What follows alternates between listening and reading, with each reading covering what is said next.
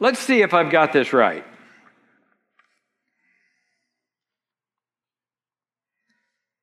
If you are a supporter of Vice President Biden, then you are supporting, okay, I'm just going to do their TV ads for their opponents right now. Then you are supporting somebody that's going to be a socialist, or that is a socialist and is going to lead us into communism. See, I'm already getting it. All right, that's the opponents of Vice President Biden would say that. But if you're an opponent of Donald Trump, you've got somebody that's going to lead us deeper into evil capitalism. If you are a supporter of Biden, the opposition says, you're voting for a mentally deficient man. But the opposition says of our president, if you are a supporter of Trump, you support that rude bully. If you're an opponent of Vice President Biden, you're saying about him, let all the people in that want to come into the country. No walls, no borders, no security, just one big happy country. But if you're against the president, then you don't believe if you are a Trump supporter, the other side believes that you just want to keep everybody out. You don't want any kind of immigration. And so it goes on and on and on. Your view of abortion. One side, the other. You know who stands for what in that. And so we get down to the point that the conversations that we're having, even as Christians, are very topic-driven, and they're totally focused and centered on what a dilemma it is for a Christian. How can you vote for somebody who is going to support abortion or choice? Because isn't that the way that's described? Or how can you support somebody that's going to hold up pro-life, or if you're going to say it the way the other side does, lack of choice? And we've all heard the arguments for both sides. And it goes on, topic to topic. And Christians say, but if you're a Christian, you're going to believe this. And if you're a Christian, you're going to believe this. And brothers and sisters, we have a real dilemma. Because we're at the point now where who you support for a political office, president, city council, whoever it is, we're attaching that to your Christian faith. I want to take you back to the founding vision for the United States of America this morning for just a second. You stepped off the boat not in 1492, but in the 1600s, in the 17th century. You stepped off the boat and you looked at America and you had this dream and this vision, and it came from Matthew 5. The people of faith that stepped off the boat, whatever you think about them, okay, whatever you think about them, they stepped off the boat and they had this vision for the United States of America. They said, we would love to see this become, Matthew 5, Jesus is teaching, the city on the hill. You know what that means? We would like the city on the hill. You remember what the city on the hill is from Scripture? It's Jerusalem. The city on the hill is that place that the whole world will come to for salvation. That it's the hope of the world. It's the thing in the world that, gives everybody hope. And so they stepped off the boat. Regardless of what you think they did, the vision was, we're going to be a city on a hill, hope to the world. You look at us in 2020 and you look at some of the words that are used to describe the city on the hill. Some people call it the swamp. Needs to be drained, I hear. The city on the hill. How do you get to the city on the hill? Well, let me take you back to the founder of Methodism, a man by the name of John Wesley. You may be aware of him because you may have been a Methodist for a long, long time. You may not be aware of John Wesley or know much about him because you may not have been in the Methodist Church long enough to have really heard much about that. But John Wesley was a preacher that was a part of the Anglican Church over in Europe. And the church really wasn't accepting his ideas of Christianity, because his ideas of Christianity were that we should be in jails visiting the people who are prisoners, whether they were the worst criminals in the world or were there and shouldn't have been there. John Wesley thought we should be visiting them all and helping them all. John Wesley believed that in our faith we were supposed to be expressing that faith through service to a community and service to our brothers and sisters, whether you were Christian or not. He also had some very traditional Orthodox beliefs about salvation. So John Wesley was one of these preachers that was going around the country living out what he believed. The church, they wanted priests that were in the church, doing the work of the church and holding up the institution of the church in the 18th century, the mid to late 1700s. And so John Wesley didn't fit that bill. So John Wesley left the church with the invitation of the church, by the way, and he went out and he started his own, what he called societies. One of those societies happened in a place in England called Pill, P-I-L-L. And John Wesley would get on a horse and he would ride to the next place, and if he could form a society there, like-minded Christians who wanted to live out their faith in the community, he would leave behind him a society. And then he would come back and visit that society, and eventually he raised people up to preach and teach in those societies. And then eventually the Methodists formed by the methods that we used. Well, he formed a society at Pill, P-I-L-L. Pill was a sailor's town. The Bristol Channel there in England was a place that drew, if you think northeastern states, and you think about what it looks like yet today in 2020 to go into the northeastern states that are right on the seaboard. Not talking about the southern state of Florida and the tourism of fishing boats. I'm talking about people that make their living on the sea. You know what I'm talking about? In Pill, there were 30 pubs. 30 of them. Because you know what happens. Sailors come in from being out there where they risk their lives on the sea, and they go to the pub. I mean, we've all seen Pirates of the Caribbean. There were 30 pubs. These were rough people. These were bare-knuckle people. These were people that made their living in the harshest conditions this world had to offer. And John Wesley rode into Pill, and he formed a society.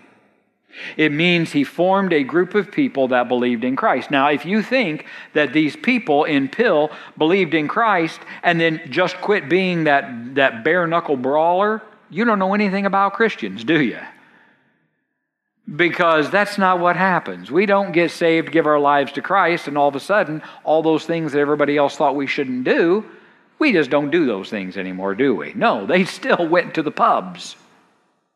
They still made their living on the sea, and when you went on the sea, there is a reason that people say that guy can curse like a sailor. These were rough people, and becoming Christian didn't automatically mean, well, they didn't do that stuff in life anymore.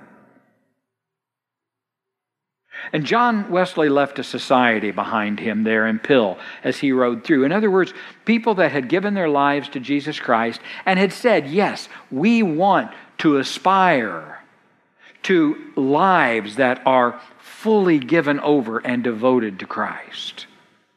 But boy, it's going to take us a long time to get there as individuals once we give our lives to Christ. If we do it as children, we still have struggles with it, because as we encounter the world and we encounter the things in the world that do not represent the character of God, we live those things out. We learn our lessons. We do them, then we don't do them anymore.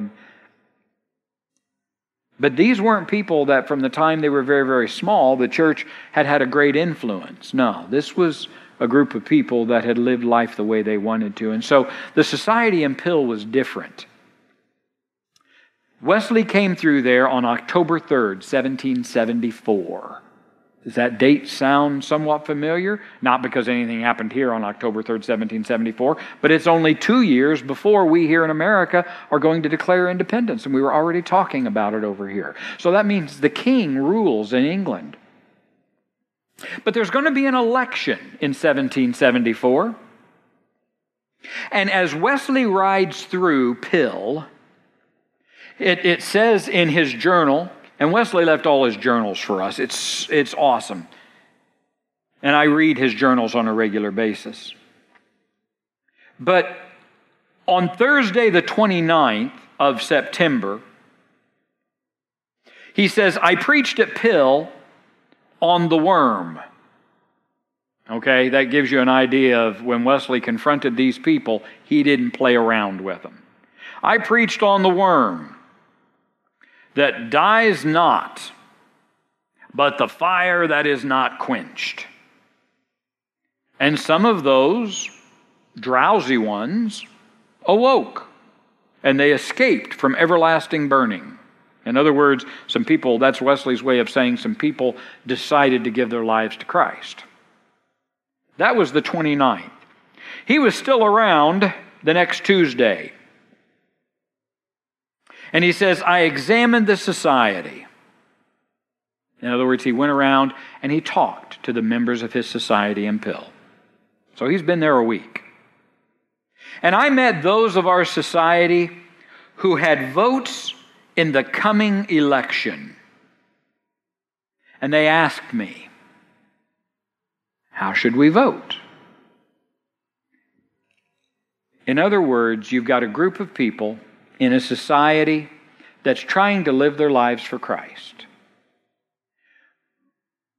But they're still doing things the way they've always done things, right? Can you imagine what the elections in Pill were like? And they're not voting for a king. The king is the king. They're voting for local chancellors and a governor of their area. Those are the things, if you go back in history, you know what they got to vote for. They didn't get to vote for anything like the king.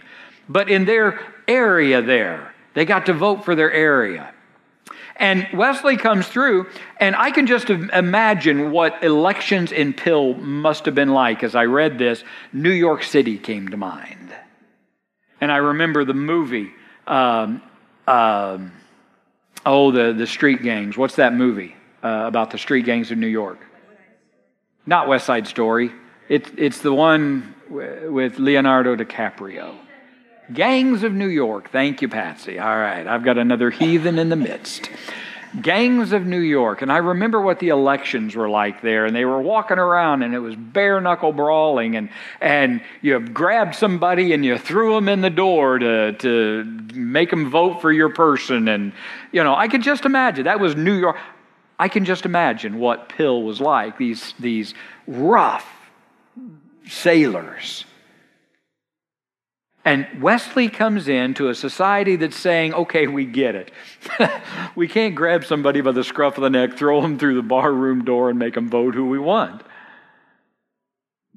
But what are we supposed to do? We don't know any other way. This is our politics. So Wesley says, I met those of the society. Remember, he's been examining the society. And when you examine the society, what you're asking are questions like, how is it with you and the Lord? Well, you know, it's pretty good, Pastor Wesley, but we're really having some issues with this election. So he finds the things that are on the hearts of the people in Pill.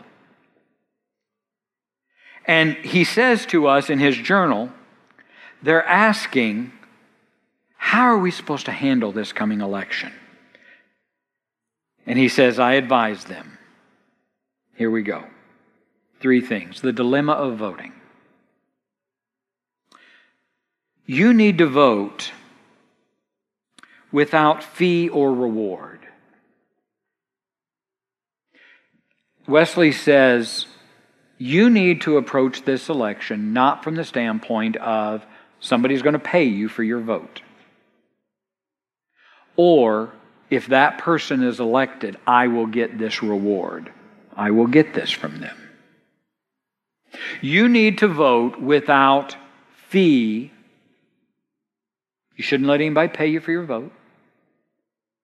And you shouldn't be voting on somebody based on what they are going to give you.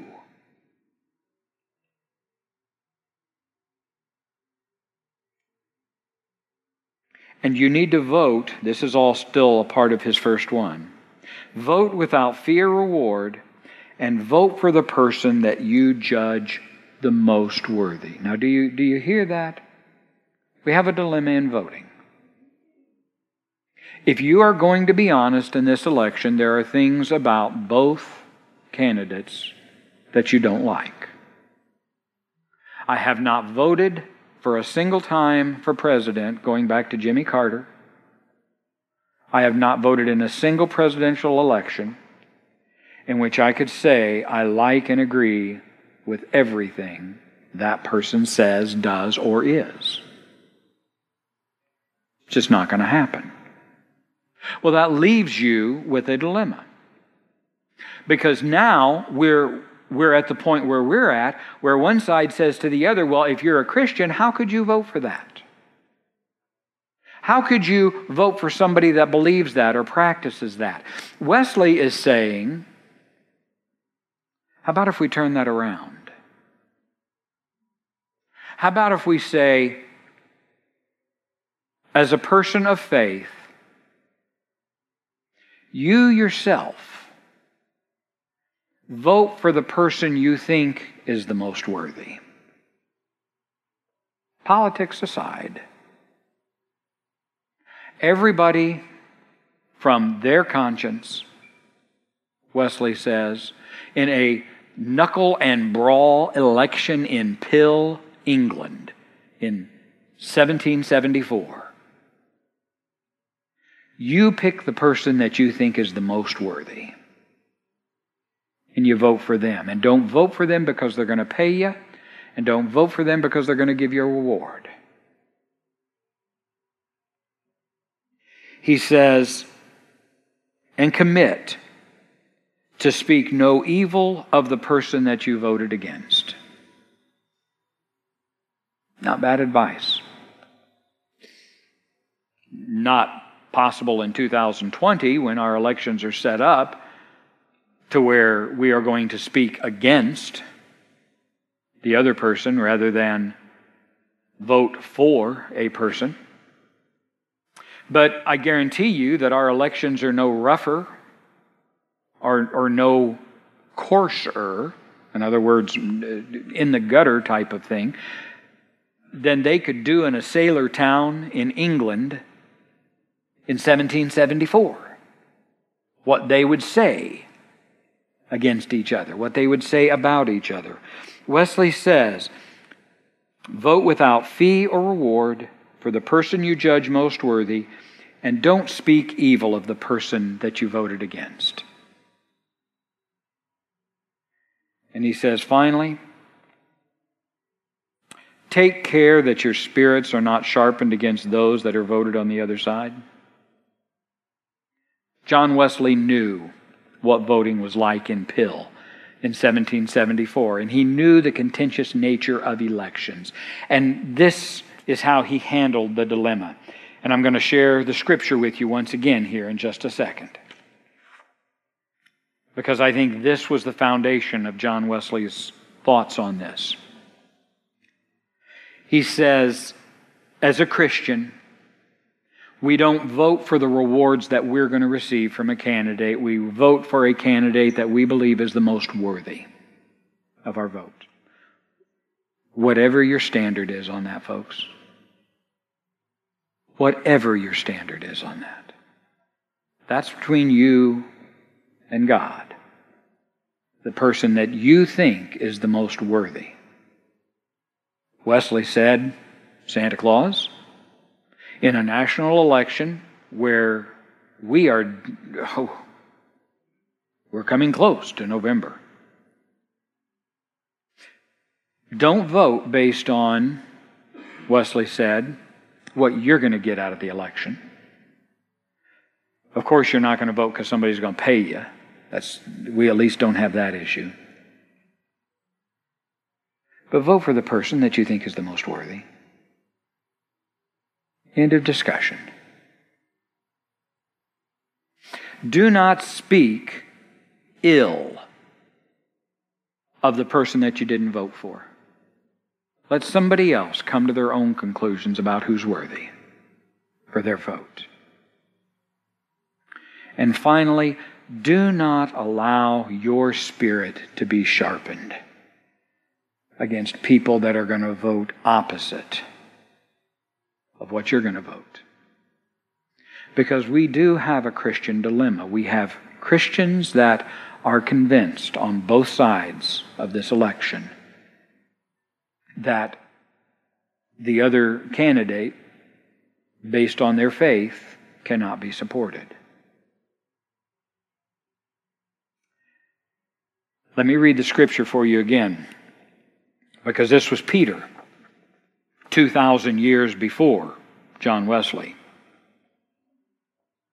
This is the will of God, that by doing good you may put to silence the ignorance of foolish men. In other words, whatever other people are going to do, you as people of faith, Peter says, do good. Being free, we have a free choice. Yet not using liberty as a cloak for vice. Do you hear John Wesley's words? Without fee or reward. Yet not using liberty as a cloak for vice, but as a bondservant for God. Do what you believe God is asking you to do. And Peter says, and in doing that, honor all people. Honor all people. Love the brotherhood. Love the brotherhood. Fear God. And honor the king. Show honor to the government. We have a responsibility, not to a king, not to a president, but to a nation, to a government, that in a free way we will cast a vote. And so, here's what I have to say about the Christian dilemma that was on my heart, which is why I put it forth today. I know people of tremendous character on both sides of the political spectrum. People that I would trust with my life, my fortune, as the founders of this nation said, my life, my fortune, my character. I love them dearly. We're not agreeing. We're not agreeing about the way the nation is going forward. Republican, Democrat, Independent. We're not agreeing. It's very contentious. We're hearing lots of things, and we know the closer we get to Election Day, the more it boils up. I think the words of Wesley in 1774, in a town that was much rougher than any town in the United States, is pretty good advice from his society. By the way, this is a society that's going to send forth Francis Asbury. Francis Asbury is the one that was the founder of Methodism in America. This sailor's town is going to send forth the very man that's going to spread Methodism into the United States of America. They learned their lessons. Vote without fee or reward for the person you deem to be the most worthy. Do not speak ill of the other, and do not allow your spirits to be sharpened against each other. Honor all people, love the brotherhood, fear God, honor the king. Heavenly Father, I just pray as we move through this time of election and we're able to take a breath on the other side of it, that, Lord, your people might humble their hearts before you, that we might steel ourselves. In other words, that we might set ourselves in a direction to follow the teachings of Christ, of Peter, of people like John Wesley, that in the year 2020, we can make sense in our hearts and in our relationship with you. How we are to vote, but more importantly, how we continue to be your people on the other side of it. This I pray in your name. Amen. Okay, please stand. I'd love to leave you with a blessing. And timothy.allemeyer@gmail.com, Pastor Tim at santaclausumc.org, 812-708-0532. Any of those will reach me for an argument. May the Lord bless you and keep you. May the Lord make his face to shine upon you and be gracious unto you. May God lift up his countenance upon you. And I pray this for you, brothers and sisters. May God give you peace. Amen. God is good. And all the time. Have a great week, everybody. God bless.